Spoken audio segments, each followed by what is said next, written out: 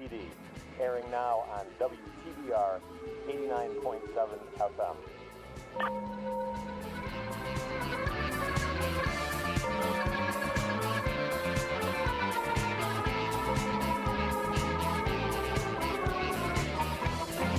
Good morning. Thank you for tuning in to another new episode of On Patrol with the PPD. Here on WTBR 89.7 FM. Today is Friday, July 16th, 2021. And I am sorry for my uncontrollable laughter. I don't know what that was. The expression on Officer Derby's face when that promo cut in. Hi, we're here. Everything's working. Yep. My name is Mike Wynn. I am one of the co-hosts and co-producers of this weekly radio show, purportedly weekly radio show. I'm joined in studio this morning by Officer Darren Derby, Department Safety Officer.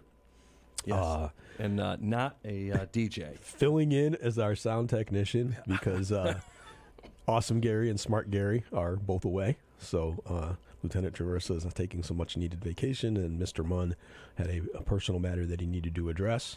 So we're here muddling through producing a radio show. The B squad is in. Dave and Sean came in and provided some technical assistance during the weather report. Why can't I figure this out? I don't know why. Slide down all the sliders that aren't us. When in doubt, slide down everything. All right. Good morning, Officer Derby. Good morning, Chief. How are you? Right now, I'm a little flustered. Temperature's up just a tad. Definitely don't want to get my blood pressure drawn right now. No. Checked. No. Okay. So, you know what? I'm not even going to do any news articles. Nothing really jumped out nothing good off the page this morning. There's lots of good stuff going on, but nothing like stuck in my head when I was reading through the news or watching the news this morning. The Olympics are 7 days away. That's big news. I haven't watched much of that, unfortunately. The opening ceremonies are. Well, there's no. It's just the participants, right? Yeah, no spectators. It's going to be weird. And the other weird thing that came out of this is the athletes, the Olympians, the winners. Yeah, they have to put their own medals on. What? Like, you know, when they go up on the podium and somebody normally comes out and hangs it around their neck, they have to put their own medals on. Well, they should make it so they can put each other's medals on each other. So, I don't know. You know what they should do? They should fly a bunch of law enforcement torch run reps over there, and we'll hang the medals on. We've all been vaccinated. I like it. Yes. All right. We're problem solvers. That's what we do. So, I'm just going to kind of get into things that are PPD, and I'm actually going to need your help with something. Listen, I did learn the other day that you are the top cop. I didn't know. I've never seen that before. I've seen and heard that before, but it's not true. Oh, okay. It's not true. And let me tell you why it's not true.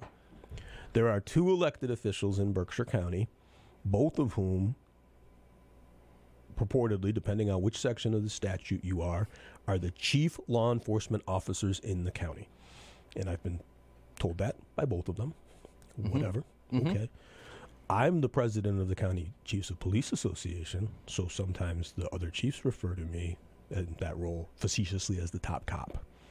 But as we have established on this program in the past, my wife is the chief at home. Yep. So in all 3 of those capacities, I am not the top cop. Well, I hadn't seen that title before, and it kind of jumped out, but that's probably why it was put there, so it jumps out. Yeah. So. Yeah, I don't know. All right. You know, I don't know why they can't just say police chief, but whatever. It is what it is. But that article is actually a good segue, and we've got a lot going on in the department and in the city. The meeting I was at that led to that article with that headline, you were discussed there, and so we were at the meeting in response to a petition from a city councilor to deliver a plan to stop gun violence. And I'm not going to get into the details about how that was communicated or, we had a spate of 18 shooting-related incidents through the spring and the beginning of summer. Half dozen arrests, bunch of other charges, a couple guns seized. there was some irritation that I wasn't going to tell people while we were, putting a plan in place, what the plan was. Bad guys listen to the news too, Yeah. right? I'm not going to tell you specifically We see what too much we're of that. doing. We see right? too much of that. Yep. Yeah. So, we updated them on what we had done, and we had done quite a bit.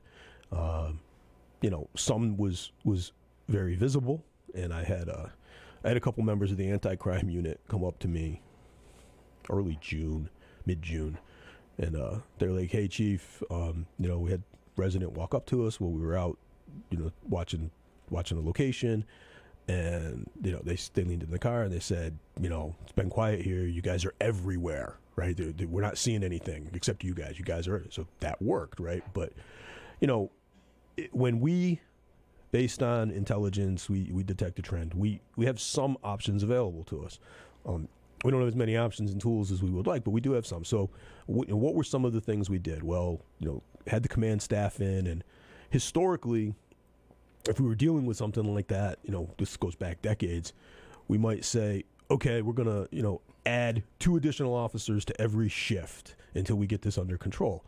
And that's great, but it's not efficient because we're not seeing the problem on every shift. So going +2 on every shift, it's not targeted and it's expensive, right?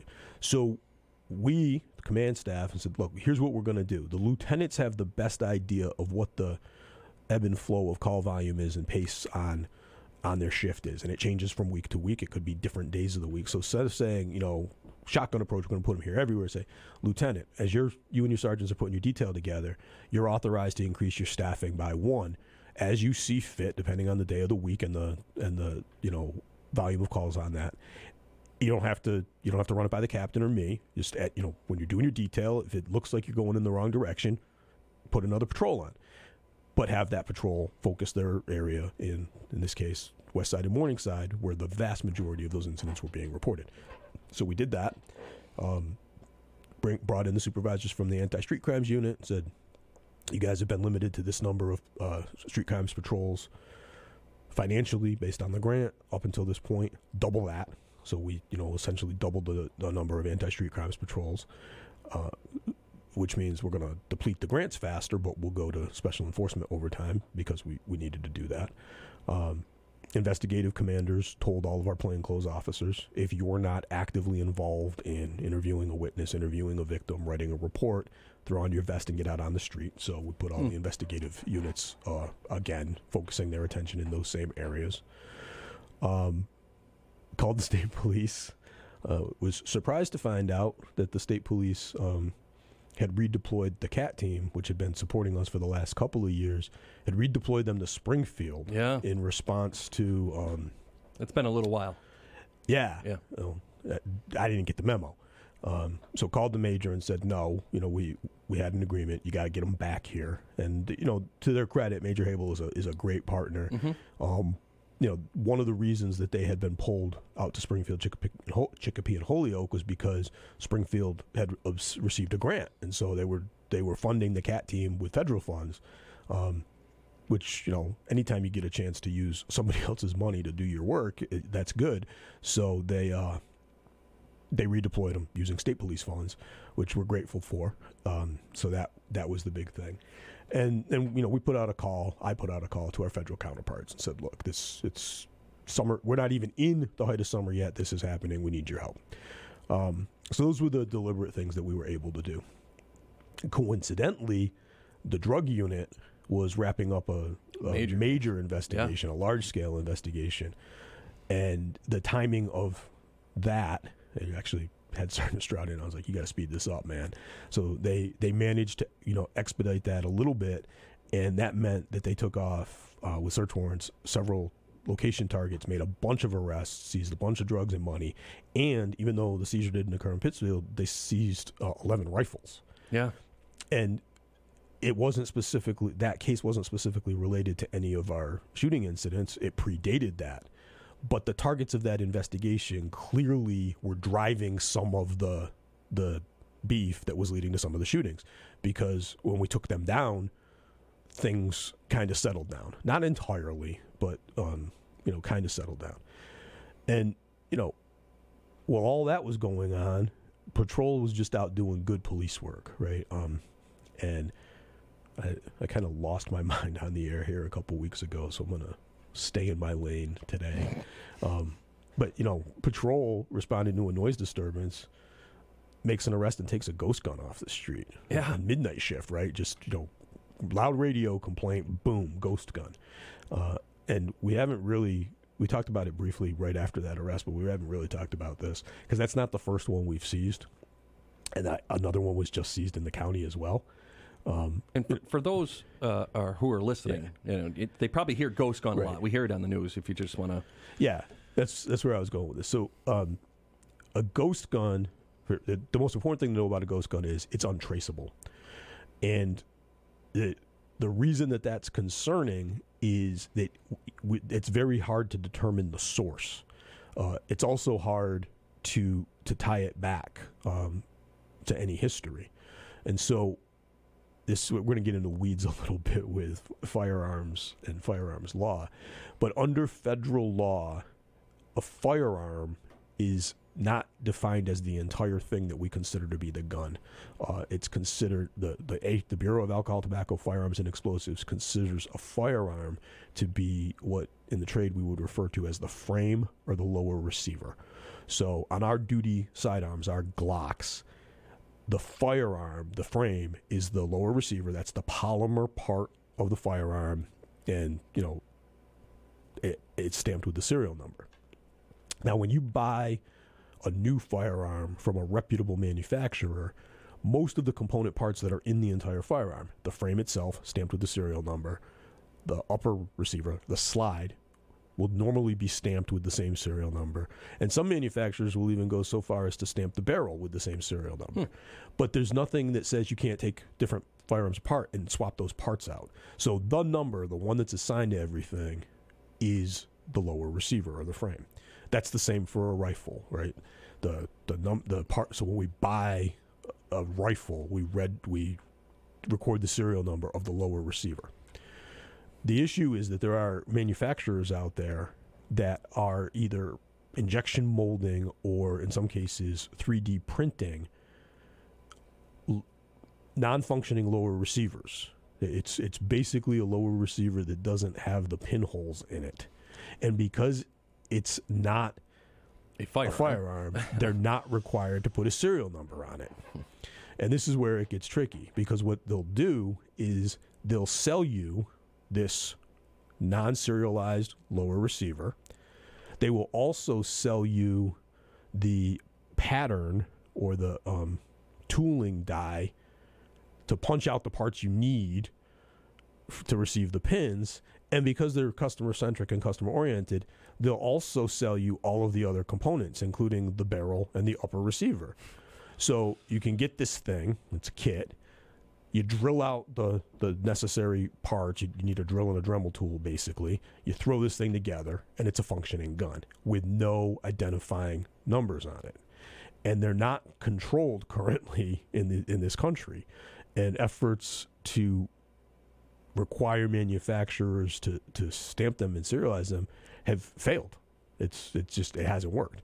And so ATF, when I was out on the Cape, when I remoted in with you guys, ATF showed us a surveillance video of a case they worked in Massachusetts. The target of that investigation was sitting on the front porch at his in-laws' house, and he was cranking one of those out every 16 minutes. Right? So not quite for an hour. And he was doing it for 3 or 4 hours a day, every day of the week, and pushing those guns out on the street. So, it's just another complication in making a case. Is you got the ghost gun, unless the person that you take it off of is willing to tell you how they got it, there isn't any way to determine a history or source it. In this particular case, the one that we got was from a well-known U.S. manufacturer, so we know where it was purchased from, but we don't know when, we don't know how it was paid for, how it got. There's no way to determine that. They're not required to tell us. Technically, they're not even firearms dealers, right? They're parts dealers. So that was frightening. Yeah. And they're out there. right?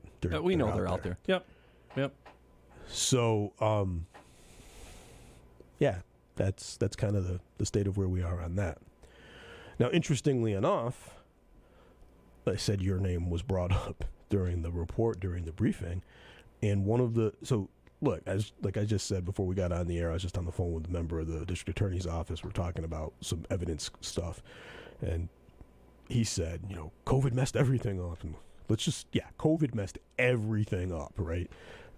But that's not that's not an excuse. We have to push on. We have to do our work, and so I don't even know where I'm going with this. So the question was asked why we weren't holding neighborhood watch meetings. And I was like, well, and the person who asked me the question is someone that we have a history of cooperating with on neighborhood watch meetings. And I just kind of looked, I was like, well, neighborhood watch meetings are scheduled and requested by the neighborhood. And he's like, well, it seems like this after Officer Ortega left. And I was like, well, there's no question anytime there's a turnover and there's a change of hands that there's going to be some loss of comfort or cooperation. So, but we immediately replaced Officer Ortega with Officer Derby. I said, and I know Officer Derby is talking to people in the community about neighborhood watch because he checks with me on our schedule. So obviously we couldn't meet in person during the pandemic, but we didn't get any requests from the neighborhood for any meetings, right?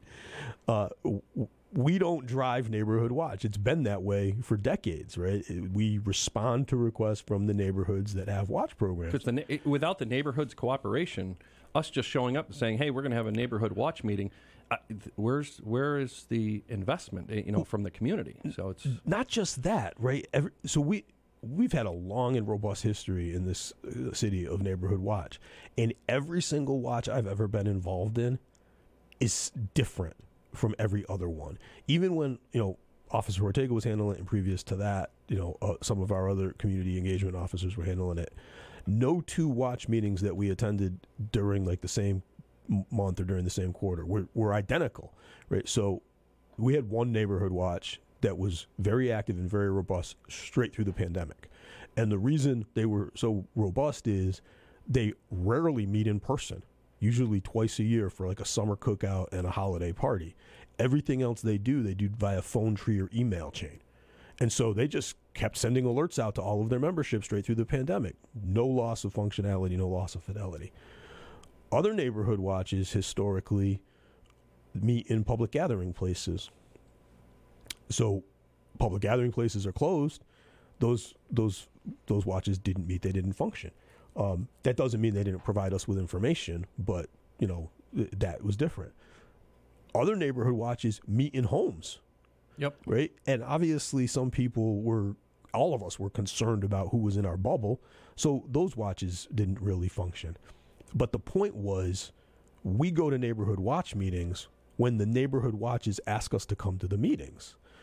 Rarely do we, sometimes we'll have something that's like, hey, we have to come talk to you right now. But usually we'll just talk to the watch captain and rely on them to disseminate the information. So we're coming out of it, doing our reopening. We'll have to revisit how our watches are structured and where they're structured. Yeah, I've been to one. They reached out to us through their city councilor, right. And we set up a meeting. It was outside. Everybody was safe, but it was in regards to parking complaints, continuous parking complaints, and loitering, and right. Possible drug activity. You're going to segue into my next topic. So so people are meeting. They, for the most part, the citizens and the residents who've been in those neighborhoods long enough know, a lot of them have already been a part of a previous one, before it kind of fell to the wayside. Or in a lot of times the issue is that you have a lot of movement within the community when it comes to residents. A lot of transition. So, a lot of transition. So maybe we could probably do better at educating, but that's where the city councilors, it's their constituents, right. And that's maybe something we have to work on with them. So let's stay on. We're coming up on the half hour here, so let's stay on this for just a little bit, and then we'll switch to word you just mentioned, loitering, in the second half of the show. So the other thing that we did manage to do during the response to this, you weren't on duty. So we were scheduled to have a coffee with a cop last month, and as the governor's orders were lifted, I worked with Mrs. Gregory Bellata, and it was originally scheduled as a virtual, and I said, look, work with me and find a place that we can do it in person. And so we reached out for the Christian Center, and they were very accommodating, and it was like, you got to do it outside under the tent, but. And I always laugh when we do Coffee with a Cop at the Christian Center, because it is funny, but they take an inordinate amount of pleasure in providing us with donuts. Oh, yes. Anytime we show up, we're going to get the donuts. So we managed to do that, and I hadn't thought about this. Working the scenes during the pandemic was weird. It was just weird, right? A lot of things and a lot of interaction and a lot of elements that you just normally would take for granted, including, observers, outside of our perimeter, crowds. They just weren't there. Right? Yeah, at all. Yeah. And so it didn't occur to me when I was out on a homicide scene that our Pittsfield Community Connection, outreach workers weren't there. And nobody was there, so it wasn't as obvious. But we've got several years of history that when we respond to a critical incident in the neighborhood, the outreach workers will respond behind us. And so they weren't there, and I didn't pick up on it. And so at Coffee with a Cop, Mr. Orrin Powell, who is the new Community Outreach and Engagement Coordinator for Pittsfield Community Connection, he found out about Coffee with a Cop, and on his own accord, he came and he introduced himself to the Christian Center staff and to the members of the community who were there. And he said, they recognize and acknowledge that the pandemic negatively impacted their ability to do some of what they were doing as well.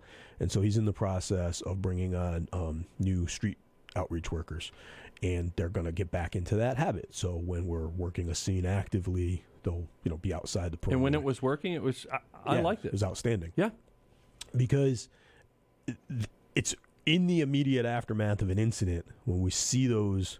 I hate the term.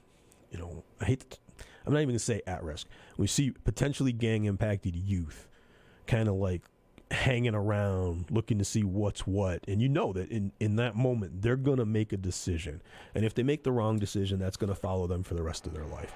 So if the outreach workers can interfere with that and they can alter that decision, that's got potential impact. So they're going to start, rolling out on some of our calls with us. Good.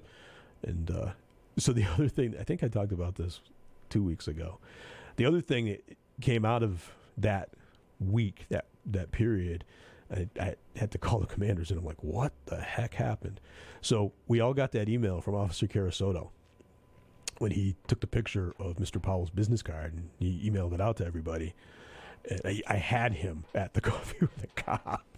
And so, Mr. Powell walked up to Officer Carasoto, introduced himself, and so I called the commanders and how did somebody make it through field training and probation and not know about a program we fund? Right? How do you get through almost 3 years and not be and that's on us, right? That's on me and the commanders. We communicate things when it's fresh and new, and then we stop reinforcing it and communicating it, and we hadn't been having that conversation, and they couldn't be in the building for a year, so there was no understanding. And when it came to the field training over the last year and a half, because those assets really weren't at the ready, right? That wasn't really something that we started to train on. Yeah, you couldn't introduce it. Yep. So that was ironic. So I made Officer Carasoto come to that Coffee with a Cop and sit there with Mr. Powell to share that story. But then, we had Sergeant Mazzio disseminate some information and say, hey, to follow up on what Officer Carasoto said, we have an established relationship. This is our grant money, right? So we'll get that back on track. And my last slide of that presentation was there hadn't been anything in 2 weeks, and Lieutenant Souls read it. He's like, please don't put that in there. He's knocking on wood, crossing his fingers, spinning around 3 times.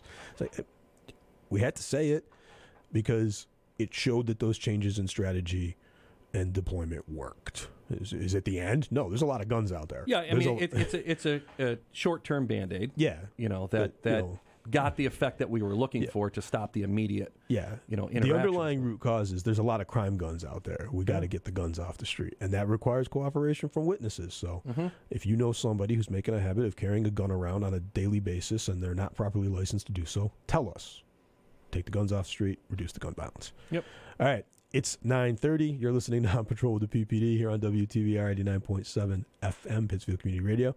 We're going to get another check of the weather and some PSAs, and then we'll be back to pivot to public order offenses. WTBR radar weather for the Pittsfield area. Today, partly sunny. A chance of showers and thunderstorms this afternoon. Some thunderstorms may produce gusty wind and heavy rainfall this afternoon. Highs in the mid-80s. West wind around 10 miles per hour. Chance of rain 30%. Tonight, mostly cloudy. Lows in the lower 60s. Northwest wind 5 to 10 miles per hour, becoming northeast after midnight. Saturday, mostly cloudy. A chance of showers in the morning, then showers likely with a chance of thunderstorms in the afternoon. Some thunderstorms may produce gusty wind and heavy rainfall in the afternoon. Highs in the upper 70s. East wind around 5 miles per hour, becoming south in the afternoon. Chance of rain 70%. Weather forecasts for WTBR-FM are provided by the National Weather Service. The Pittsfield Suns are back, and PCTV Sports is bringing you close to the action. Pittsfield Community Television is proud to present live coverage of Pittsfield Suns baseball Thursday, July 22nd at Wakota Park as the Pittsfield Suns take on the Westfield Starfires at 6:35. You can watch live on PCTV Select, available on Roku and Apple TV, and the Pittsfield Community Television Facebook page. Live coverage of Pittsfield Suns baseball is supported by Berkshire United Way's Ready for K program, your CBD store, and Springside Rehabilitation and Skilled Care Center. Hi, this is Officer Darren Derby with the Pittsfield Police Department. Folks, unfortunately, drug use is a driving factor for a lot of crime taking place in our city, the most prevalent crime being theft. Please, take the extra time to ensure that your belongings are safe inside your vehicle. Do not leave anything of value in plain sight. Hide your belongings. Place them in your trunk or take anything of value out of the vehicle. Always keep your vehicle locked. Don't make it easy for them. This message is brought to you by the Pittsfield Police Department in cooperation with WTBR-FM. And we're back. All right. So I just got this SCOM from Captain Kirchner that I have to respond to really quick. So you have to respond to me? I have to respond to this SCOM really quick. So you got to fill a couple minutes of airtime here. I'll make it quick. All right. What can we talk about? BCC. Oh, that'll give me points at home. Yep, BCC. I will officially, with Officer Steinman, I will officially be graduating in August, but my class is done on Wednesday? That's Wednesday. Awesome. So I have my last final will be an intro to sociology. I am happy that it is over. I am not going any farther at this point in my career that I'm aware of for my bachelor's, although they keep asking me. You're going back to school. Yeah, no. Yes. So we have Operation Copsicle is going out today at 11 o'clock. It's going to Berkshire Peak nice. For a community event that they have there for 3 hours. Awesome. And then, as I told you yesterday, Chicopee had requested it. Like you mentioned earlier, they were having some violence issues. So with their C3 group and Chicopee PD spearheading this, they're actually grabbing our ice cream truck today for a good event tomorrow. So it's actually making it out of the Berkshires. So sharing the love. Yeah. Cool. All right. So we're back. I feel like we have to hit reset and kind of redo the top of the hour. To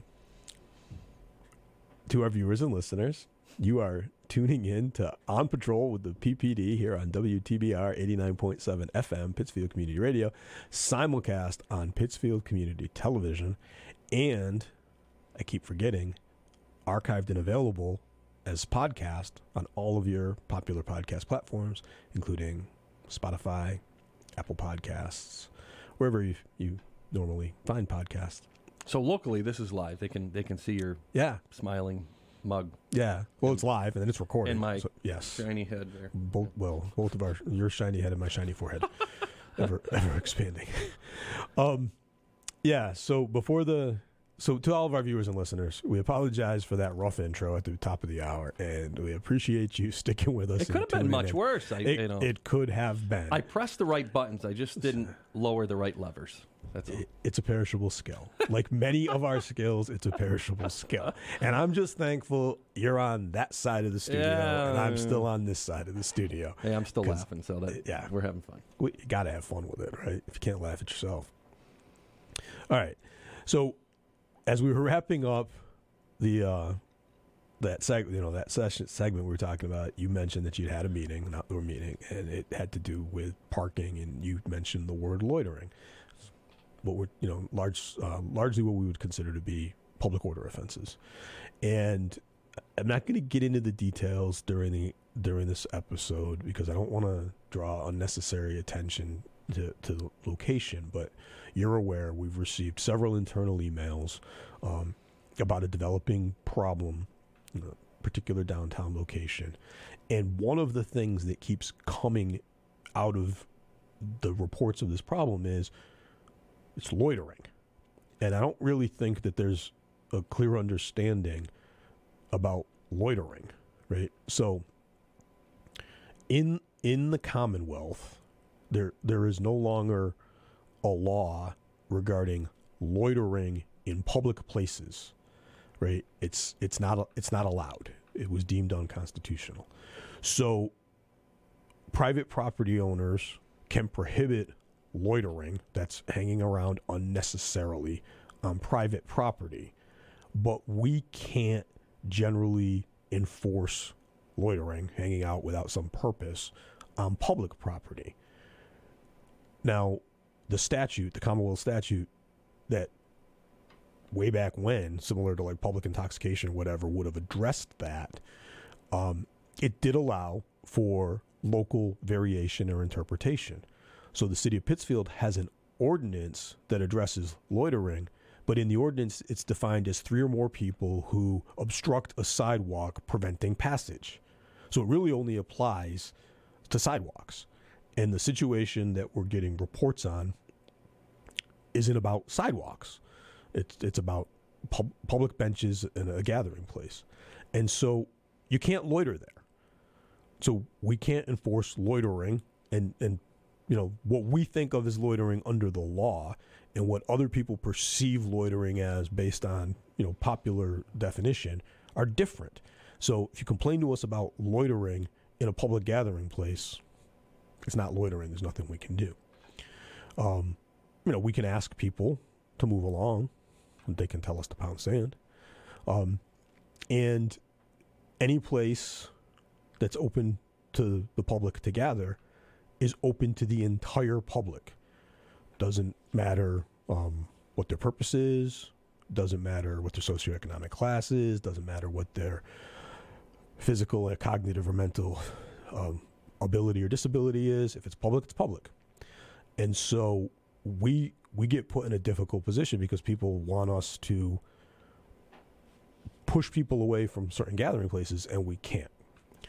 Now, the issue in this particular location is larger because the underlying complaints are not about the gathering per se. It's about some of the other behaviors that are apparently being attributed to some of the people gathering there in locations that are also in close proximity. And so, there's an ongoing discussion thread and a small working group that the mayor's office has assembled to look at this. And I kind of, lost my temper a little bit in an email. Like, you're sending this back to me, telling me to deploy patrols. Nothing that you're describing in this email is criminally enforceable, right? This isn't for a police officer to handle. Maybe we can deploy the co-responder. Maybe we should send a health inspector. But this isn't something I should be sending a uniformed police officer to address. And that makes people angry. So, if we, Pittsfield Police Department, law enforcement in general, learned anything in 2020, it's that we have to question long-established habits. The public has been very clear. There are things they don't want us sending uniformed police officers to do. And I think it's pretty clear that we could agree with them. That Yes, right. There are certainly certain things that we have done for my entire career that we should not necessarily have been doing, and we're not going to keep doing them. And it's not because we chose to do it; it's because those nobody else agencies, was doing it. or that Right. that there was no option other than the police. So there's another element of this, and again, this is going to feel like finger pointing in multiple directions, and that's not the case. But the issues, the underlying issues we're discussing, are not actually happening in the public gathering place. They're happening on private property in close proximity to the public gathering place. So there's another element there, right? Because private property is private, and that means that the property owners also have a role in this. Now, that's not to say we can't assist them, but they can't hand it over to us, right? And so we're going to have to, I actually want you to take a ride down there at some point today and see if there's any SEPTED environmental or engineering solutions we can offer. There's probably something that a little bit of lighting and cameras might be able to make an impact on. But we're not going to be able to arrest people to make this problem go away. It's going to be a group effort. It's going to be multiple angles. But as you said, and I think we can all concur that not every issue that people are seeing can be solved by us or should be solved by us. We're just one small portion. The reason that I got so frustrated and kind of set off a testy email is we did what we were asked to do. We increased the patrols. Lieutenant Bradford's been leading the effort this summer, assisted by Sergeant Hill, to get the bike patrols out more often. And they've been out, and they've been focusing some attention down there. And so they did a we call SWOT analysis, and they came up with some proposed solutions, but they were engineering solutions. And so he sent an email. That's what we expect of our patrol force. He identified potential solutions. He sent an email suggesting those solutions. Those potential solutions were forwarded through the chain of command to the other appropriate departments. And the response from the other departments is, stop trying to make this our problem. Take care of it. That's not what he said, right? We've been down there. We've seen these people. We've identified some of the things. This is the underlying root cause. Remove this. Problem goes away. And the response was, that'll just displace it. Displacement is a strategy, right? It's a proven strategy. The people are there because it's working for them. Yes. There's a benefit to that. That's why they chose that location. It's convenient. Right. We're talking around. I'm trying to be diplomatic and tactful. And so I was having a conversation with the mayor, and she's like, well, we talked to so-and-so, and it's not their clients. So, we never said it was their clients. We never said that. But their clients have friends, and they want to visit with their friends, and they want to spend time with their friends. And so their friends can't visit them there. So this is a convenient location, and they're interacting with their friends. So the clients will go home. The friends will still be there, right? So, yeah. I mean, and I think that's a strategic move. It's okay. So not going directly, having the inability because we don't have bylaws and right. whatnot. We it's not a police underlying issue, but coming up with a strategic plan of thinking outside the box. Right. Okay. Hey, well, geez, the people that are hanging out there with them, well, we might be able to get them to not be there. Right. And hey, maybe they won't. These friends won't be hanging out there as much. So and that's essentially what the lieutenant proposed. If we can make this location less attractive and provide a more attractive alternative, it'll solve this problem.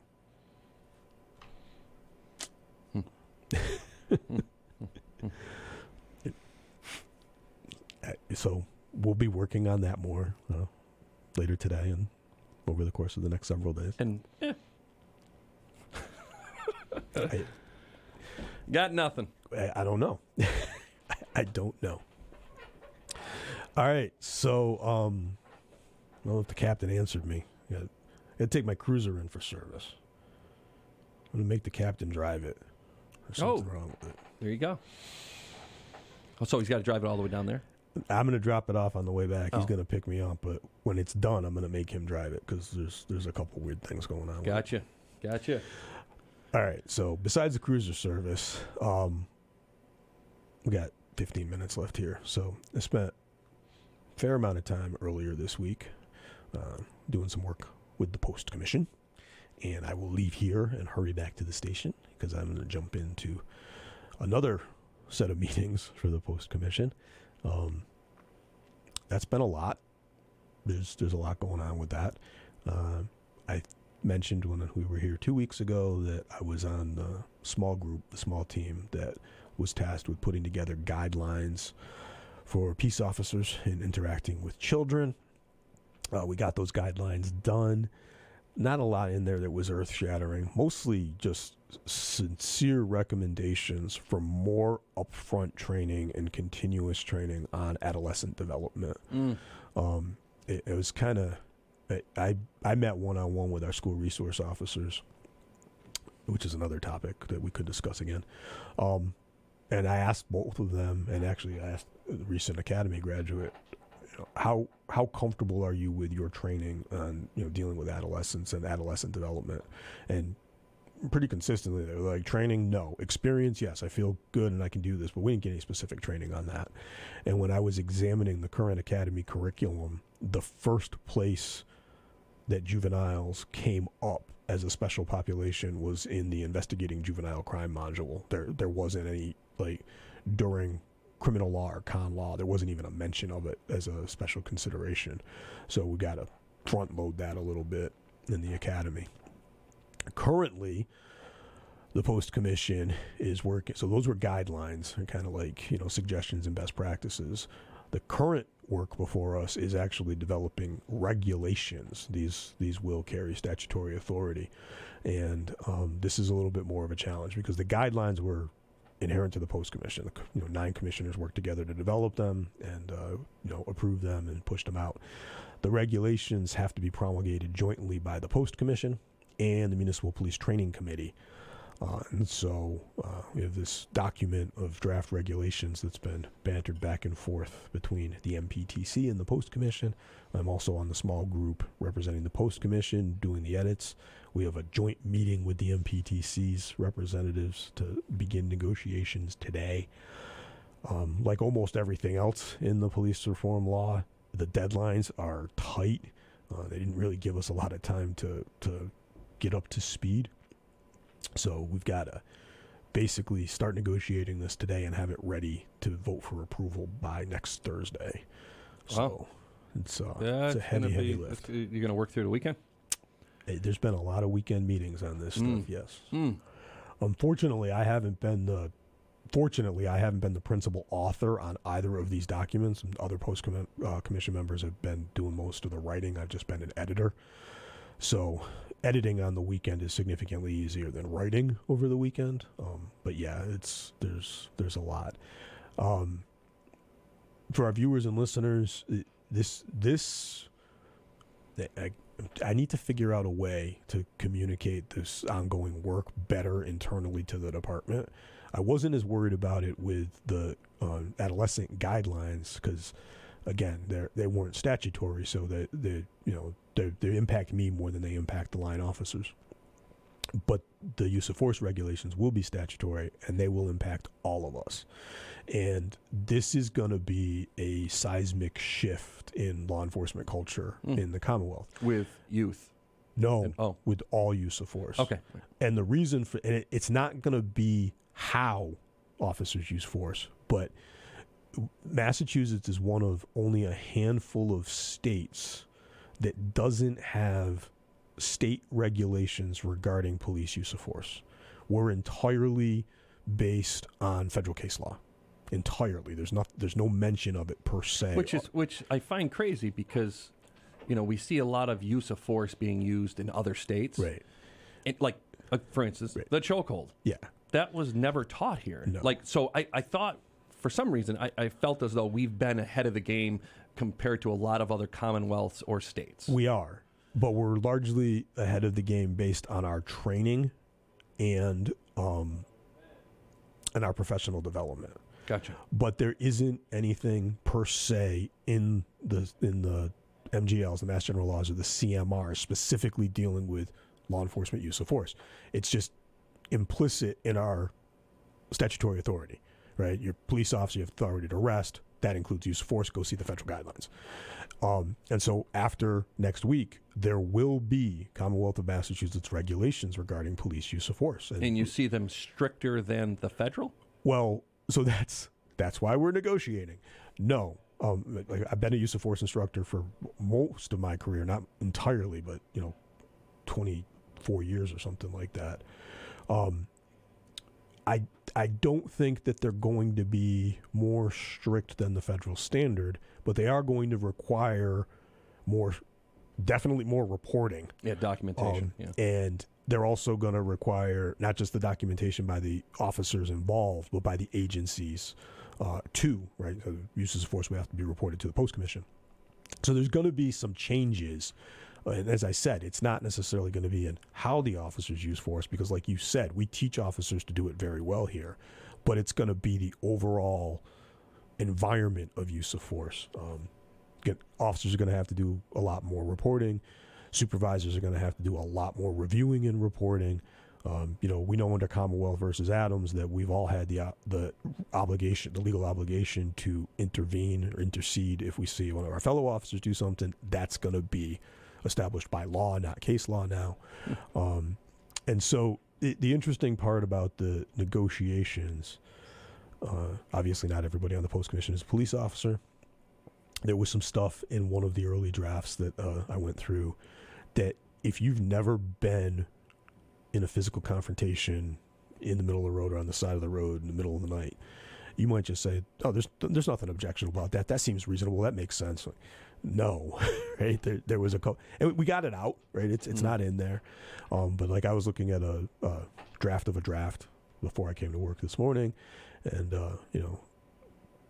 MPTC negotiators that have some objections to some of our language, and so we'll have to hammer that out. I think the important thing to recognize and realize is that as a profession, we're going to be better off for these changes. Sure. The transition is going to be painful, and it's going to be uncomfortable, but we're going to get through this, and at the end of this, we're going to be better trained, more professional, but more accountable, and more transparent, and that's better for everybody.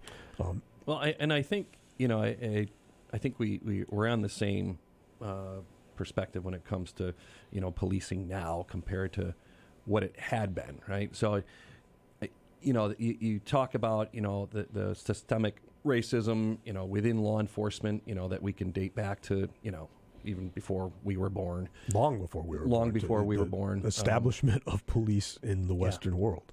So it's been, unfortunately, it's been in the culture of policing for forever. And now we're actually seeing change, because the community is speaking louder and louder. You have ears that are listening. And those are just looking at the things that, you talked about from the pandemic. Why are we doing certain things? We shouldn't even be doing those things, but it's helping. It's coming to light now, like why are we going, bringing people here? Why are we interacting with these folks? It has nothing to do with police.